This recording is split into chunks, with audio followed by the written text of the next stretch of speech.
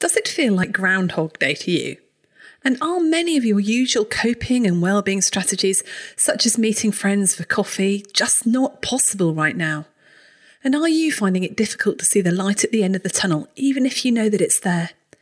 If that's you, you're not alone. For many of us, this third lockdown and the third wave is harder than the first two, even though we're hopeful that the vaccines will bring this whole thing to an end. That's why I'm chatting to Dr. Amrita Sen Mukherjee in this episode, who is otherwise known as your wellbeing doctor, who knows how hard it is herself, and she has a special interest in positive psychology. Ami shares her expert knowledge about what might just keep us from sliding into despair, what will help us to feel better, how to support our nearest and dearest, even if it involves embracing some of those emotions we just don't like.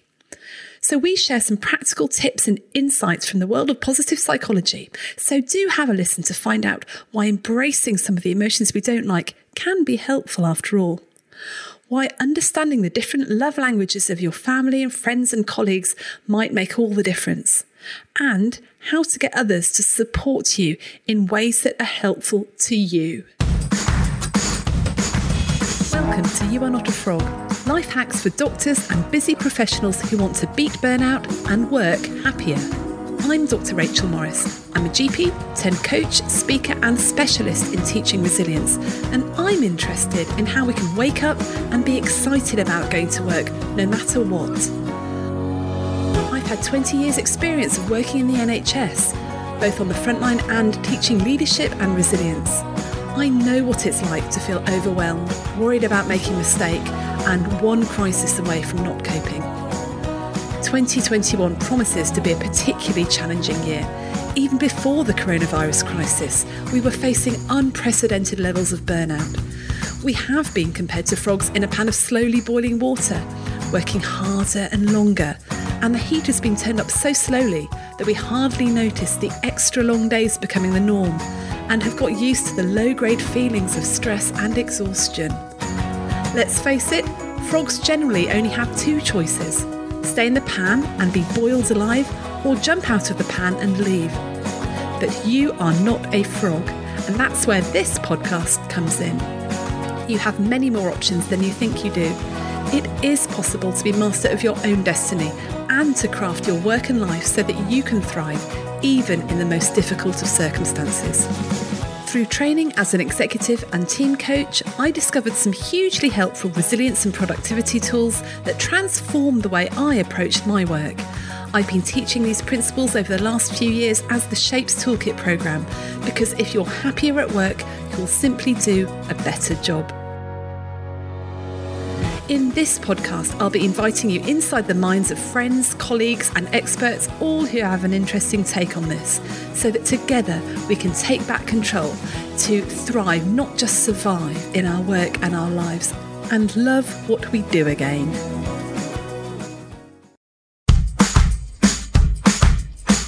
Are you constantly stressed and thinking about work? Does your laptop come with you on holiday? Your to-do list have permanent residence in your brain, and your worry about how to handle the latest crisis wake you up in the small hours? Then it's time to get your life back, and that's exactly what our brand new online course will help you do. It's a 60-minute reset for healthcare professionals to shift your mindset so you can set boundaries and limits around your work without the endless guilt that you've not done enough. It's just £27 and you can get instant access now when you go to shapestoolkit.com/getyourlifeback. Hi and welcome to another episode of You Are Not a Frog. And today I'm delighted to have back with me on the podcast Dr. Amrita Sen Mukherjee. Now, Ami is a portfolio GP. She's also an expert in positive psychology and well-being. And she was with us on the podcast previously talking about the power of positivity. So welcome, Ami. Hi, Rachel. It's so lovely to be back again. Thank you so much for inviting me. It's so nice to see you in 2021. Oh, hey, thanks for coming. Ami, we talked about positivity last time you were on. It's the beginning of January at the moment. And what on earth have we got to be positive about? That's my question to you. Started for 10. And that's a really, really hard question that you've asked me. Stop, Rachel. Oh, so I think if we cast our minds back to maybe October time, there was a lot of stuff to be positive about as we thought about 2021.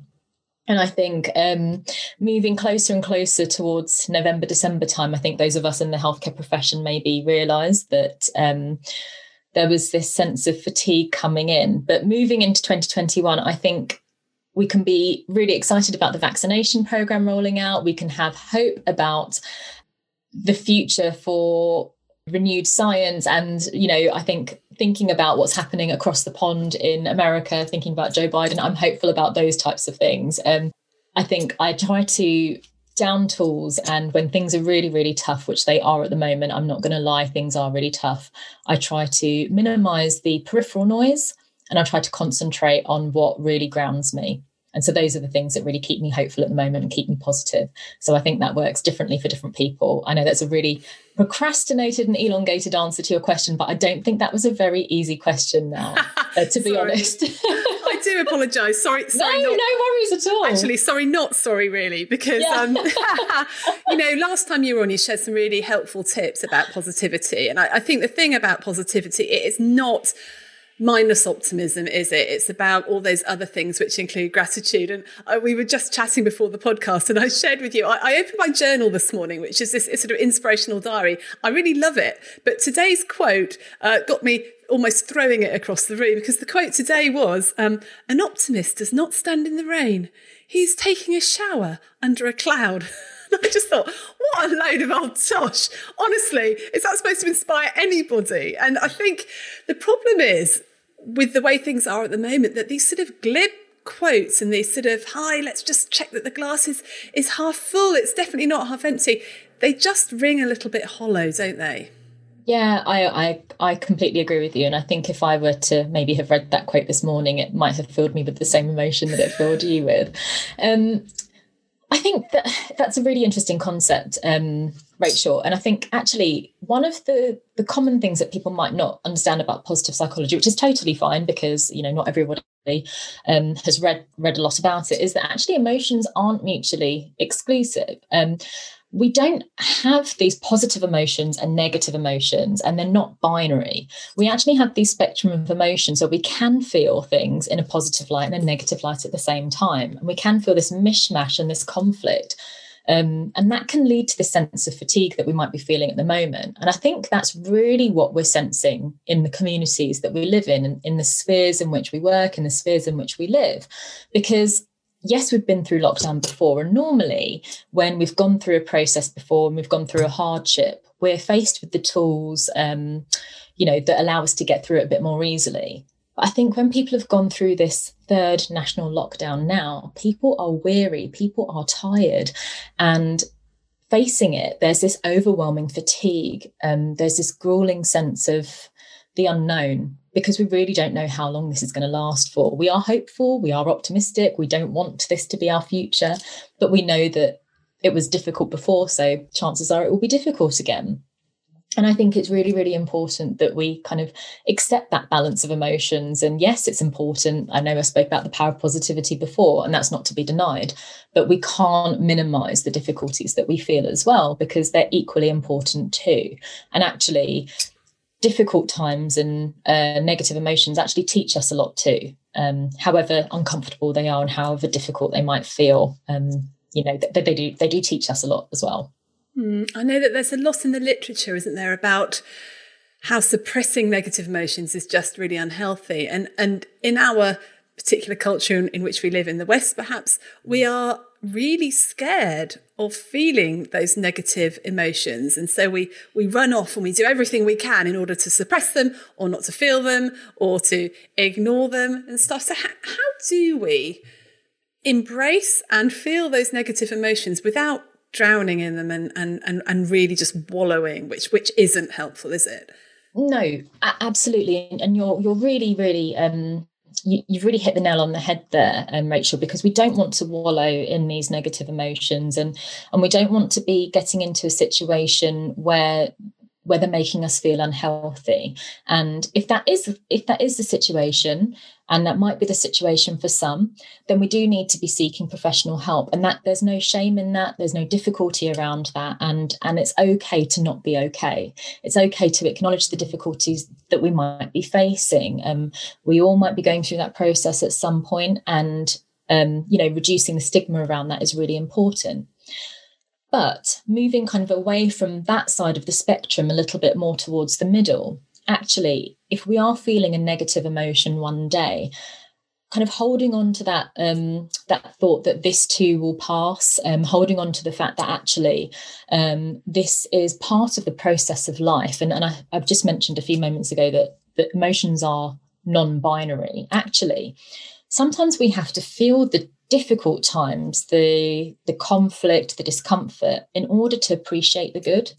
Because without knowing what it is to kind of have a hardship, without knowing what it is to feel uncomfortable with something, we can't actually appreciate what it is to experience joy, to really relish and celebrate successes, to really understand what our strengths are, if we haven't actually had something that maybe hasn't gone our way. And I think you're right. I think maybe in our culture, maybe over the last kind of 3 to 4 decades, we've moved away from this idea that actually we shouldn't be experiencing hardships, or, if we do, then we might be failing in some way. But actually, I'd like to challenge that thought and say, actually, those types of difficulties in our lives actually support us in developing skills for the future. Yeah. I think, a quote from some ancient wisdom is, in this life you will have suffering. You will, won't you? And loss is a result of love. If you don't love anything, you're not gonna lose anything. But it's really hard for us to accept. I think particularly when there is a generation of people who maybe haven't gone through any particular hardship. We've never known world wars. We've never known what it's like to be hungry. Most of us. We've had all the support that we needed financially. Most of us are doing okay, although, there are obviously so many people that have been affected by the COVID pandemic. So it's what I think has been happening is we've been experiencing a lot more negative emotion, but I'm hopeful that because I think this pandemic has made us go deeper, hasn't it? It's made us go deeper into what does bring us joy and what's really important in life, that will then help with some of the positive emotion, and that contrast of, because I haven't been able to get out to the pub with my friends for so long that when I finally am able to do that, I will be so grateful just to be able to, go to the wine bar with them and have a really good chat. And that would be just as well. Whereas before the pandemic, I'd be like, okay, can we go out somewhere really, really nice in London or away for a weekend? For me, I'm just happy to be able to go for a coffee with someone. Absolutely. Because you'll relish that moment more, won't you? And you'll savour it more, because actually you'll remember how much you've missed it. And I think it's those types of feelings that we have, that kind of missing that connection, that kinesthetic process, that missing that tactile sensation that you might have just by, brushing across somebody, brushing against their arm, or giving them a coffee or something like that. Yeah, absolutely. A hug. I'm a really huggy person, so I'm missing that immensely. I know a lot of people aren't huggy people, but I'm missing my hugs with my friends. I'm missing, actually just touching people on the shoulder or on the arm or something. It's really, really difficult, isn't it? At this moment in time, we're missing all those things that used to be so natural to us. And I think when we are able to do all those things again, it's going to make it so much better for us. It's going to make it so much more important. And so I think allowing yourself to feel what you need to feel at this moment, allowing yourself to miss those things, knowing that this will pass, knowing that we will get through it, and knowing that actually there are brighter days coming, can hopefully fill us with some hope for the future. So what would you say to someone who said, yes, I know that this will pass, but actually I can't see when? And it's fair enough being said, we had the lockdown in November, 4 weeks, this will pass, in 4 weeks' time it will be fine. And now we don't really know, I'm thinking Easter minimum probably, and things definitely won't be back to normal by Easter. They hopefully will be better. So how do we hold on to positivity and cope when it's just such a long way in the future and it's so uncertain? Yeah. Okay, so I think there are a few ways in which we can hold on to positivity.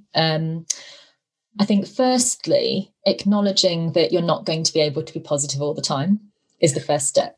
Acknowledging this non-binary spectrum that we feel.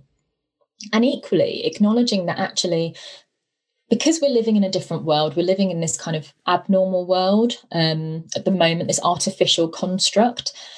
The emotions that we're feeling are quite, I don't want to say artificial because they're real to us, but what I mean by that is they're more intense. They seem to be more frequent, and they seem to be, as you mentioned just a moment ago, quite a lot deeper.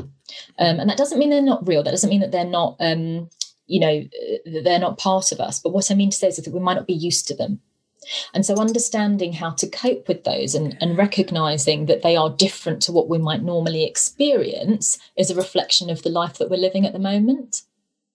And so knowing that this will pass as well, that we won't always be feeling like this, I think is something that we can hold on to. Yeah. And then kind of stripping everything back and getting back to basics.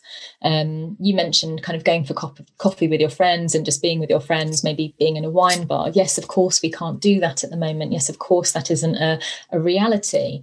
But thinking about what it was about those moments with your friends that made you feel good. So was it the conversation? Was it the energy? Was it the tactile sensation? What was it about those experiences? And quite often it's a whole combination. I'm not for a moment suggesting it's one thing, but if we can strip things back and get back to basics and then incorporate those basics into your life, yes, it won't be perfect, but it might give you some semblance of that positivity back. And that's really helpful, because I'm thinking, what is it about being there? It's about having a good conversation. It's about having a laugh and being relaxed. And actually, you can do that on a one-to-one basis. You can go for a walk and have a good conversation. You can be relaxed in different ways at home. So there are things, I guess it's about, and I always talk about this with people, staying in your zone of power, thinking about actually so much out of your control at the moment. What is in my control that I can do? And it does feel that there's not a lot, but there are some things. And I guess the temptation when it is lockdown is just to hunker down and go, right, I'm sick of this. I'm just going to not do anything for 3 months and not see anyone and not do this and not do that. And actually there are some things that would make a huge difference. Now, I mean, I'd like to also... Sorry, was there something else that you had to add there before I quickly cut you off? I was just going to say, because these rules are imposed on us, it makes us feel quite powerless. But actually, it's about empowering ourselves and allowing us to feel actually that we are in control of our own selves. And I think you hit the nail on the head there. It's about just putting ourselves back in the driving seat within our own sphere of influence. Yeah. So when we were chatting earlier, we were just saying, how are you? How am I? How are you? Et cetera, et cetera. I was just sharing that, the coping mechanisms that I usually have to, live my best life have sort of gone for me. I do quite a lot of work in this office on my own, lots of work on Zoom. I used to be able to be going out and do lots of training and coaching and things like that. But for me, an isolated lifestyle doesn't really work. So I'm a real extrovert. So I put lots of things in my diary, like group tennis coaching and group circuit training and doing this and that, which gave me those points of contact in the week, or even just going out to the gym or out to this or that. Varied things. And because of lockdown, all those coping strategies have just gone, and you're sort of just limited to walks or jogging or cycling, as exercise. And you're just limited to virtual stuff. So it seems like we talk a lot about well-being and we talk about all these things we can do, and then half of our options have just been stripped away from us right now. What would you say to someone like me who's struggling with that? Yeah. And that's really, really hard, isn't it? Because in that instance, we feel really powerless because you've worked so hard throughout the last however many years, developing these strategies and learning about yourself, connecting with yourself and feeling actually this is what helps me in this particular time. But when they're taken away from you, it just makes you feel like you have to start again from scratch.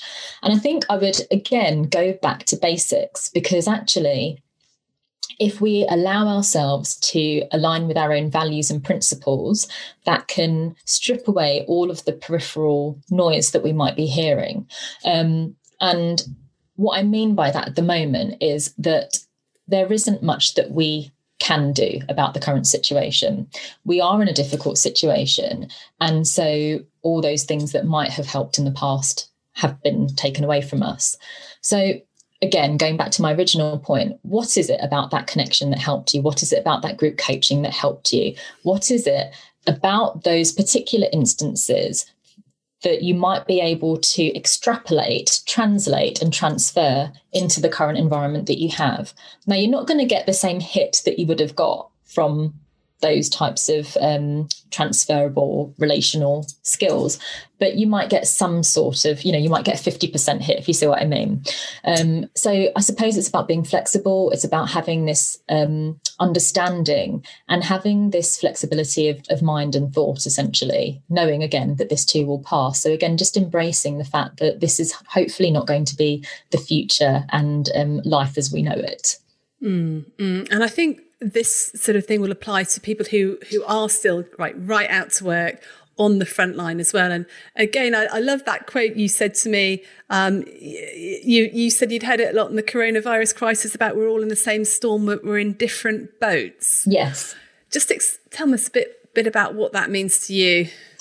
So for me, when I read that quote, essentially, we're all in this global pandemic. We're all experiencing different things. And the reason we're experiencing different things is because some of us might have suffered a bereavement because of it. That's quite a reasonable scenario. Some of us might be going out to work on the front line, wearing PPE 12 hours a day and seeing the hardships face to face. And we know that's true of a lot of our colleagues. Some of us might be working in general practice and then having some face-to-face contact, wearing PPE, but not wearing it all the time. Some of us might be doing a lot of home working, a lot of remote working. And then there are other key workers as well, whether they be police people, fire staff, and then other key workers who work in supermarkets, and then people who are able to completely down tools, from their office environment and work from home. I get it. You're pushed for time, and with over 200 episodes, how do you know which is going to be the one that lifts you out of the saucepan and back to thriving at work? Never fear, the You Are Not a Frog podcast quiz is here. Find out if you're a super squirrel, brilliant badger or mighty mole, and I'll send you a personalised playlist with the top 5 episodes that will make the biggest difference to you. Discover your top of the hops, top 5 episodes, and leap into your happiest, thriving self again. Just go to youarenotafrog.com/quiz. Now, there's this juxtaposition as well, because some of our key worker colleagues will be using the key worker scheme and putting their children in nursery environments or school environments because they have no options. And some people will be keeping their children at home because they do have an option, or that's their choice. And what this does is it just brings around this whole difficulty that we might be feeling at the moment, that actually we're all weathering this same storm, this same pandemic, but we have completely different experiences in it. No one person's journey is the same. No one person's hardship is the same. No one person's life system is the same. And actually having some sort of compassion, some sort of understanding, some sort of kindness, and extending that towards every single person we meet at the moment and for life moving forward is really, really important and really key. And I think what we all hopefully need to be adopting really in our way through the future. And I think when you mentioned actually reflecting on the question that you asked me at the beginning, what can we be positive about? I think actually we can be positive about humanity. I think we can be positive about the way in which we've all dealt with this current situation and the new human behaviours we're seeing, because I've seen a lot of kindness and compassion over the last 10 months. And I really hope that continues, because the way communities have helped one another, the way people have helped one another and reached out is really, really something to be proud of and really something to celebrate. And so I think actually the storm that we are weathering is grueling. It's hard. We are fatigued and we want it to end. But just knowing that we're all in it, we're all weathering it in different ways, and we're all feeling the burn, hopefully will allow us to move forward together as a community. Yeah. I think that's a great point about humanity. We've seen the best and the worst of humanity at the moment. There's a brilliant book I just read called Humankind. Can't remember the author, but just people sort of Google Humankind. It's brilliant. It's lovely because it just goes about making the case for the kindness of humanity. And actually we've evolved because we are group people, because we are into belonging and kindness and all that sort of stuff, which is really heartening, really. And I think people have really pulled together. And I do hope that we continue pulling together, and all this sort of fighting over the vaccine and all that sort of thing is just gonna stop, and we're all gonna just pull together, get it done, and get on with our lives, but with some lessons that we've learnt really, really well. So yeah, there are people working really hard on the front line. There are people stuck at home with toddlers, homeschooling and trying to manage their teams and everything. And I think both have different issues and different challenges, which is so hard when you're trying to run a podcast around wellbeing for professionals in high stress jobs, because everyone's facing completely different challenges. I know one of my friends said to me as a GP, she said she's so grateful that she can go to work right now, that she can get out of the house and go to it. And that has saved her, whereas her other half is stuck at home and has been, and it's just for the foreseeable future. So there are silver linings to every cloud, as it were. And I know that last time we talked about some of the sort of hacks for positivity, and I think they still stand no matter what the circumstances are. And I know there were things like mindfulness and gratitude and generosity and things like that. I mean, can you just remind us about these fundamental building blocks of staying in a positive mindset no matter what the circumstances? Sure. So firstly, I would say that what we need to be doing ourselves is connecting with ourselves first. So understanding what we need is really, really important, especially at this time when we're all going through difficulties. So not just as families are we going through the same storm, but actually as individuals we are. So even if you have the closest relationship with your husband, your wife, your partner, your friend who you might live with, or if you live on your own, the person who you are closest to is also weathering the same storm as well. They might just not be telling you the difficulties that they're having. So actually having that compassion for other people is really important too. So connecting with yourself and understanding what you need is really important. And I think in our culture, we might not be the best at communicating what we need to people.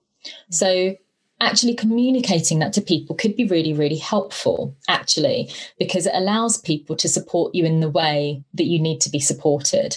So, for example, and I'm going to give a really, really trite example here. I don't drink so much coffee, I drink tea. So if someone were to bring me a nice hot cup of coffee, that's lovely, but it wouldn't hit, the spot for me. I'd really like a nice warm cup of tea. But if someone didn't know me very well, I'd be very grateful for it. I would never say anything to them because I just don't say things like that, and I would drink it, but I would feel much better if I had a cup of tea. But so actually communicating to people, actually, this is how I need help would really, really work. And that's actually called optimal support matching. So connecting with yourself, understanding what you need. And you mentioned that before, Rachel, when you said, I know that I need connection with people and I've built that into my life by doing X, Y, and Z, is really, really important. We just do it naturally because that's the way we've evolved, but it has a key concept around it, and there's actually studies around it. So actually connecting with people and recognizing that they might be in difficulty too. Yeah, now that is a really, really good point. So I listened to a podcast and it's called The Happiness Lab with Dr. Laurie Santos. It's really good. Just before Christmas, it was all about gift giving, right? Yes. So I don't know if you heard that one. Like 45 minutes on gift giving and how to do it well. And the conclusion was the best way to give gifts that won't cause problems, but that cause optimal happiness for everybody involved is to ask somebody what they want and give it to them. Who'd have thought, wow, radical stuff. But you know what? It was quite radical. And I think when you're saying that optimal support matching, it's exactly the same. Ask people what they need and give it to them. I'm like you with coffee. I don't drink coffee. I can't stand the stuff. So if you turned up with me with a lovely steaming cup of coffee, literally I'd have to pour it down the drain because it would make me gag.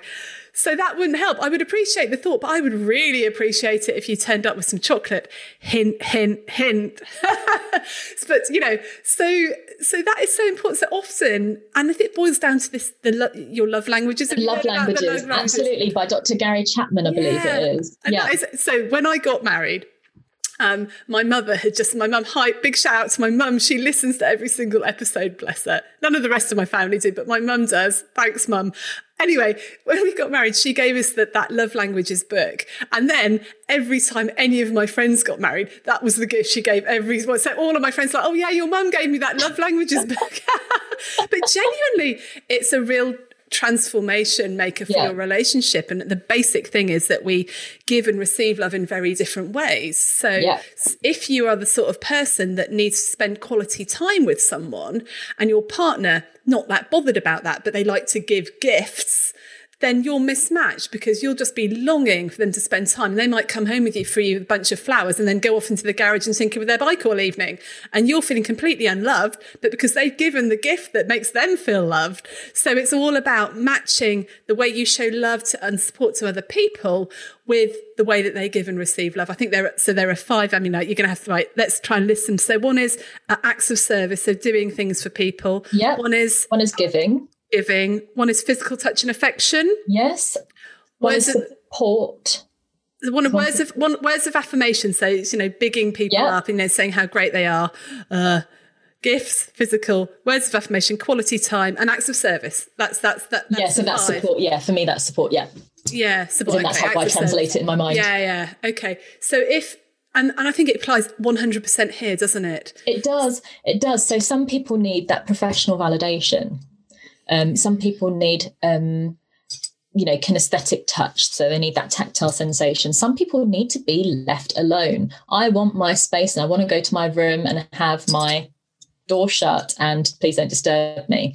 And I think a lot of people might be feeling that at the moment because, their families are at home. If you've got a family unit who's working at home, or if you live, in a flat share or something and you're all in the same space, I think people are feeling that burn at the moment if they need that in their lives. And other people need personal validation. So people need their self-esteem improved, bolstered. So there are lots and lots of different ways. Those are just a few examples. And there are lots of different ways in which this can be translated. So actually figuring out, first of all, what that is for you is really, really important. And then communicating that to somebody, if you have a life partner, can be really key as well. Because if you're having difficulties at the moment and you need to, bolster down and really, really focus on your coping strategies, they're probably in that same situation as well. So actually just saying to them, if you see me in a bad mood or if you see me struggling, can you do X, Y, and Z for me? That would really help me. What you're doing is you're helping them as well, because they probably don't have that headspace to be thinking about what you need at that time, not because they don't care, but because they're also in that same zone that you are. Yeah. And it's just compassionate towards them, because say if you need to be left alone for a bit, and say, I don't know your other half, but say if their love language was spending quality time and you're saying, well, I just want to be left alone. Actually, just explain to them, actually, for me, you showing love to me will be a real act of service to me and support by letting me have that time. And it's not because I don't want to spend quality time with you. It's just that that's what I need. But I know that your love language is quality time. Therefore, later on, let's spend some time together doing this. So you can mix and match with that. It was really, it's really helped my marriage. I've worked out my other half doesn't really do gifts. He doesn't, but I had to tell him that I do. And then we're all right. And then I know that when he comes home from work, he needs to go off into his man cave and just process the day. He really doesn't need me jabbering on in his ears. So letting him alone is really, really helpful. So there's all these different things. It's just basic. It can help. You could just strategically leave screenshots up on his computer of the gifts that you like. So when he's having his downtime in his man cave, he can look at the gifts that you might like.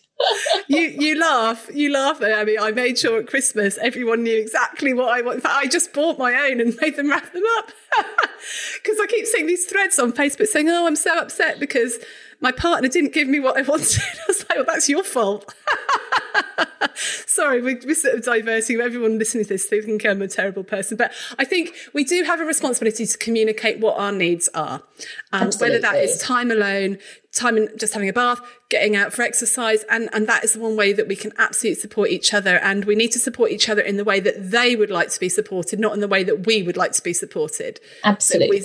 And it's very easy to get that mismatch. It's a really simple solution, really. Yeah.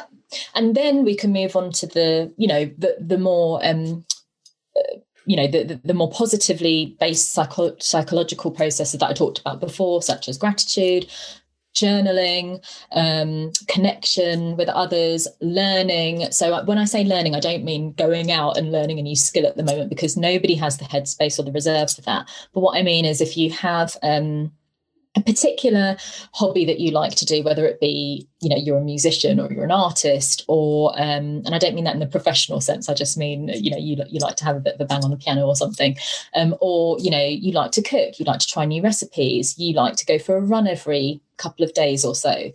Trying a new route when you're running is actually a really, really good way of learning your local area. Yes, you might drive the roads, but when you run or when you walk, you see different things.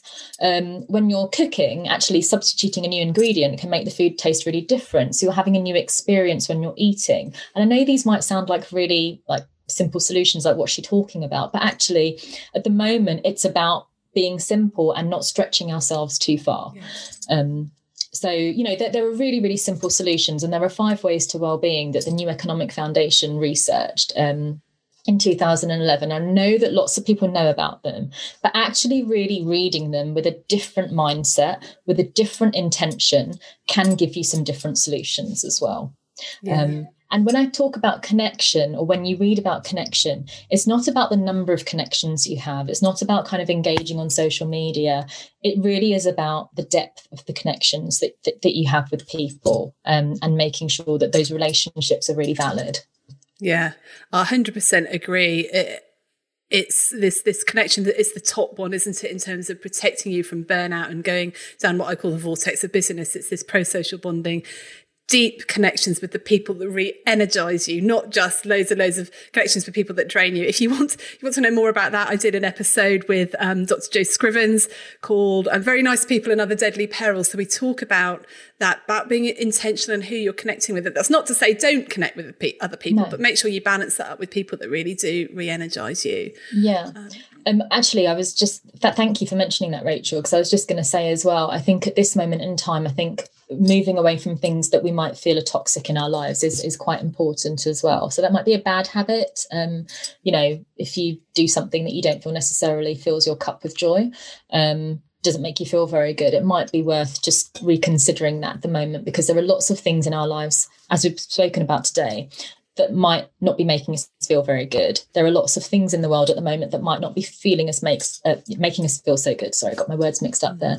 So just thinking about the things that you do have control of, and actually, if I didn't have that extra piece of cake, would it be such a bad thing? Probably not. So, maybe not have it. Or, and I'm not saying eating cake is a bad thing. I just mean, it's just about thinking about what gives you toxicity in your life. Yes, just you don't probably need that 4th bit of Christmas cake, which I could have done with saying to myself last week. I have to say, I'm guilty of that. I ate a whole box of chocolates literally in one sitting, because I hadn't had chocolates for a really long time. And I was like, well, I'm just going to eat this now because I really like them.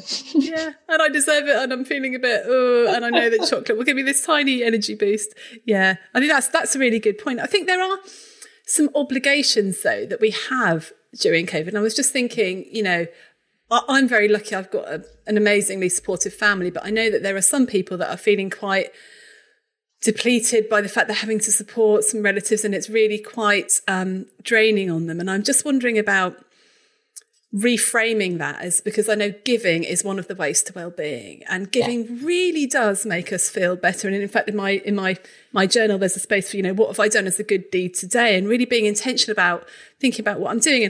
And again, we're stuck at home, many of us. And so the giving we can do financial, which brilliant. I would encourage everybody to give financially regularly, because there's so much evidence about giving actually gives you the equivalent satisfaction as a boost in your own salary. So it's worth it. And, there's so many people and so much need at the moment. So financial giving goes without saying, but you might want to give in other ways. And if we can't go and volunteer time outside, but what we can do is give our attention, our compassion, and just think about maybe who needs some connection with you, who you can phone and who you can talk to. And if those are particularly draining people, rather than put that in your connecting category, put it in your giving category. Yes. Maybe reframe that. That's a really, really great suggestion, Rachel, because I think the way in which we approach our strategies, the intention behind the strategies actually is half of the battle and half of the process. And actually, if we have a strategy behind what we're doing, that actually gives us more motivation for it. And that's related to kind of motivational theories and goal-directed behavior. And it can have much better outcomes. So yes, just reframing things gives us much more positivity about things and doesn't sap our energy. Really, really great tip. Well done. So thank you very much. That sounded really patronising. I didn't mean it like that. What I meant was, I'm really going to take that from you. So I meant like, yeah, thanks for giving it to me. I'm sorry. I'm really sorry. No, I like it. Good. Just make sure that really, really wise person once said to me that this was what you could do. I think you're so right in coming back to the 5 ways to well-being, because doctors, we sort of know it, but we just forget time and time again. Yeah. To get back to those ways to well-being. They have been thoroughly researched, and we know that they work. So that there are 5 of them. You can find them on the Mind website is very good about them, isn't it? And the NHS Choices website. I add 3 more in, actually, Amy. I wonder if you would agree with them. One is sleep. Sleep. Yeah. Another one is eating well. Mm-hmm. I think we have really, in fact, I was just caught the end of a documentary yesterday on the BBC, The Truth About, I think, your immune system. I thought, oh, what amazing new stuff they're going to say. It was the same one. It was eat vegetables, get enough sleep, eat well, eat plenty of fibre, that sort of thing. So sleep, eat well. And then my last one is setting boundaries. Yeah. And resting, because I think unless we can do that, we can't get to any of the other ones. And what I'll do is I'll make a handout available for listeners if you want to download some more information about the 5 ways to well-being plus that, and you can do a little bit of an audit on yourself. So I'll make that available as a handout for the podcast. So really what you're saying, Amy, is don't change things, just get back to basics and work out how you can, craft it and amend it just to cope at the moment.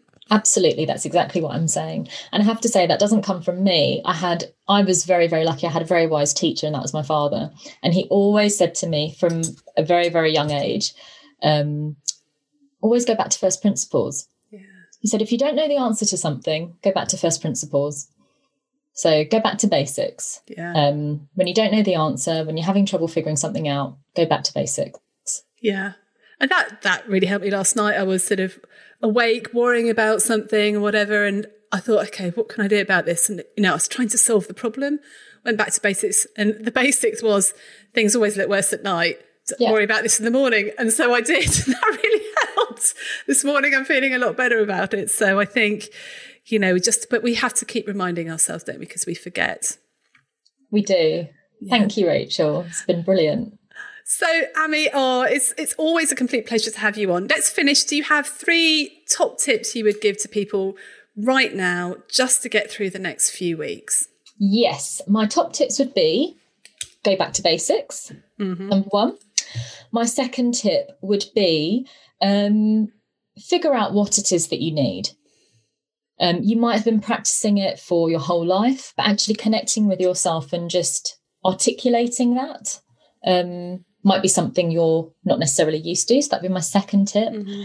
And the third tip would be, we're all in the same storm, just in different boats. That isn't my quote. I don't know who wrote that, but I have heard it a few times. So just kind of having compassion for yourself and for others around you, that we are in the same storm, but we experience things in very, very different ways, depending on our life circumstances, would be a way in which I think might help people get through the next few weeks.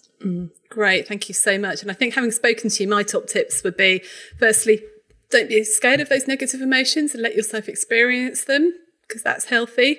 But I think keep some hope and do plan stuff for later in the year. Have a few little things to look forward to.